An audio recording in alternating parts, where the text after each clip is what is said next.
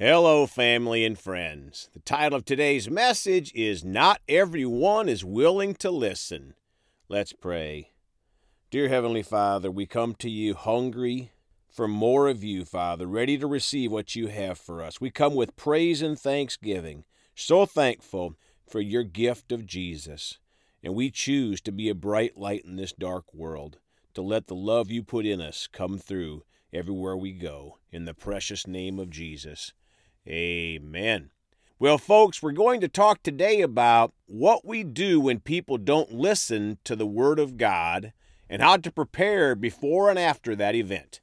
Let's start today in Ezekiel 3, verse 7 in the Amplified Bible. Yet the house of Israel will not be willing to listen to you and obey you, since they are not willing to listen to me and obey me. For the entire house of Israel is stubborn and obstinate. Folks, this is such an important point to all Christians from God the Father. He said there are people that are not willing to listen to God and obey God. So those people obviously won't be willing to listen to you and I. It is so important to always remember that our responsibility is to love people and to try to reach them with the gospel of Jesus Christ. Notice God said, they are not willing to listen to me and obey me. So he did try to reach them. We have to try to reach people, but if they are not willing to listen to God's message and obey his word, we have to learn to dust off our sandals and move on to the next person. That doesn't mean we give up on them. That doesn't mean we don't love them. That doesn't mean we don't pray for them. In fact, that is the most loving thing we can do for them at that point, is give our precious time and pray for them. Curse the blinders from their eyes and call forth the glorious light of the gospel to shine through to them. Now let's back up and see what God said before verse 7 of Ezekiel chapter 3, the verse that we just read. Ezekiel chapter 3, again in the Amplified Bible, verse 1. He said to me, Son of man, eat what you find in this book, eat the scroll, then go speak to the house of Israel. My friends, we are not going to physically eat the Word of God like Ezekiel, but we hunger for the Word of God. We consume the Word of God by reading it and meditating on it. Verse 1 says to eat or consume the Word of God. Then speak to people. Folks, Jesus is the Word of God. The more Word we get in us, the more Jesus we get in us. And then when we talk to people, the more Jesus comes out of us, the more Word, the more Scripture comes out of us. 2. So I opened my mouth, and he fed me the scroll. He said to me, Son of man, eat this scroll that I am giving you, and fill your stomach with it. So I ate it, and it was as sweet as honey in my mouth. Folks, does anyone like honey out there? How about sweets? Or think about consuming one of your favorite snack foods.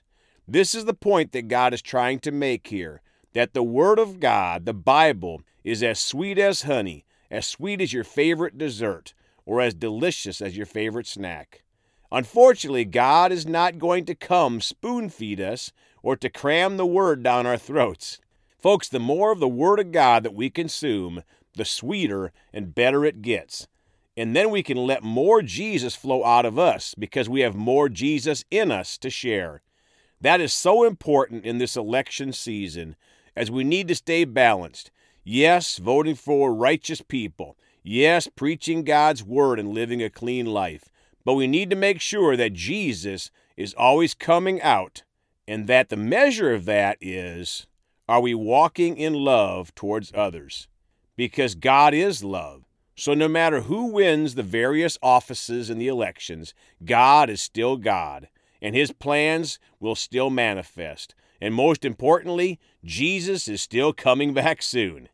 So in verses 1 through 3, we've been consuming the Word of God, and will continue to do so. What's next? Verse 4. Then he said to me, Son of man, go to the house of Israel and speak my words to them. My friends, now we can let the Jesus in us shine through to others. But notice, we're not speaking our earthly thoughts. We are speaking God's words to them. That is where the power is. That is where the saving grace is. That is where the light is.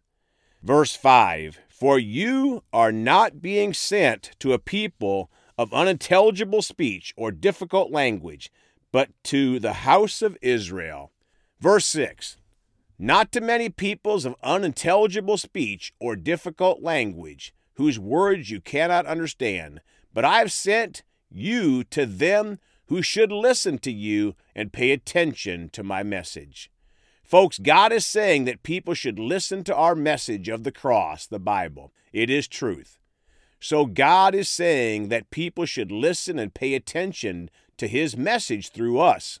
And that is the love that we should have for them, realizing the importance of God's salvation plan. So now we're back to verse 7 where we started.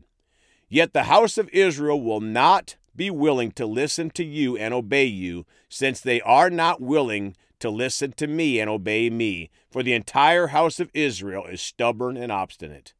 Folks, we've prepared ourselves by consuming the Word of God. We've put a lot of Jesus and love inside of us to come out, and they didn't listen to you or I or God.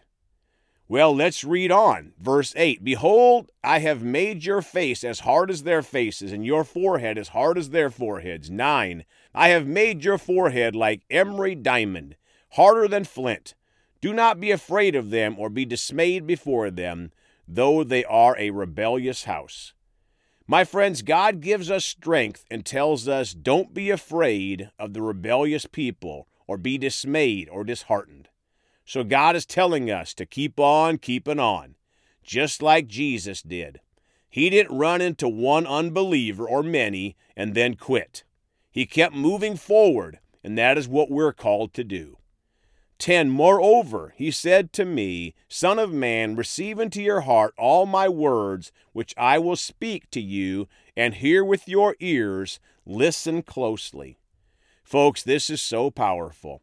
After we've consumed the Word and let love come into us and then out of us to share God's Word, and then verse 7, God got rejected by the people. Remember, they're rejecting God, not us.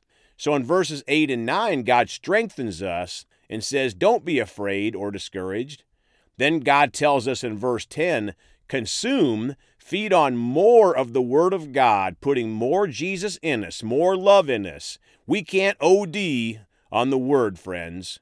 Verse 10 also says, hear with your ears, listen closely to God. He may speak something specific to you about those you just witnessed to or about your next assignment.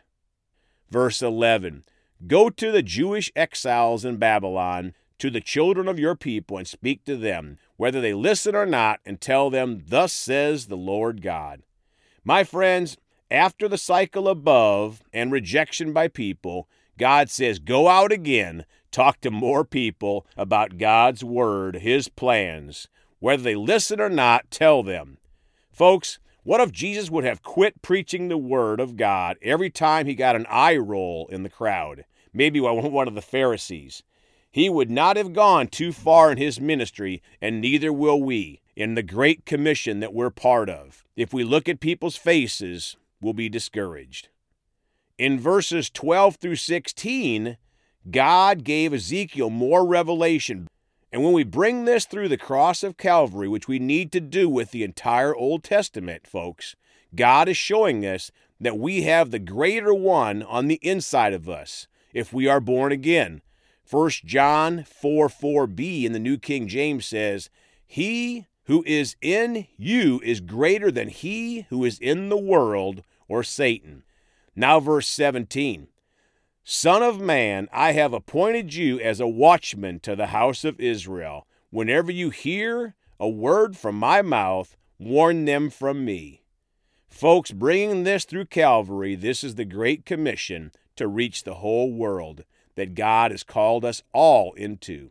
The steps that God has outlined above will help us all to be a better witness for Jesus in these last of the last days.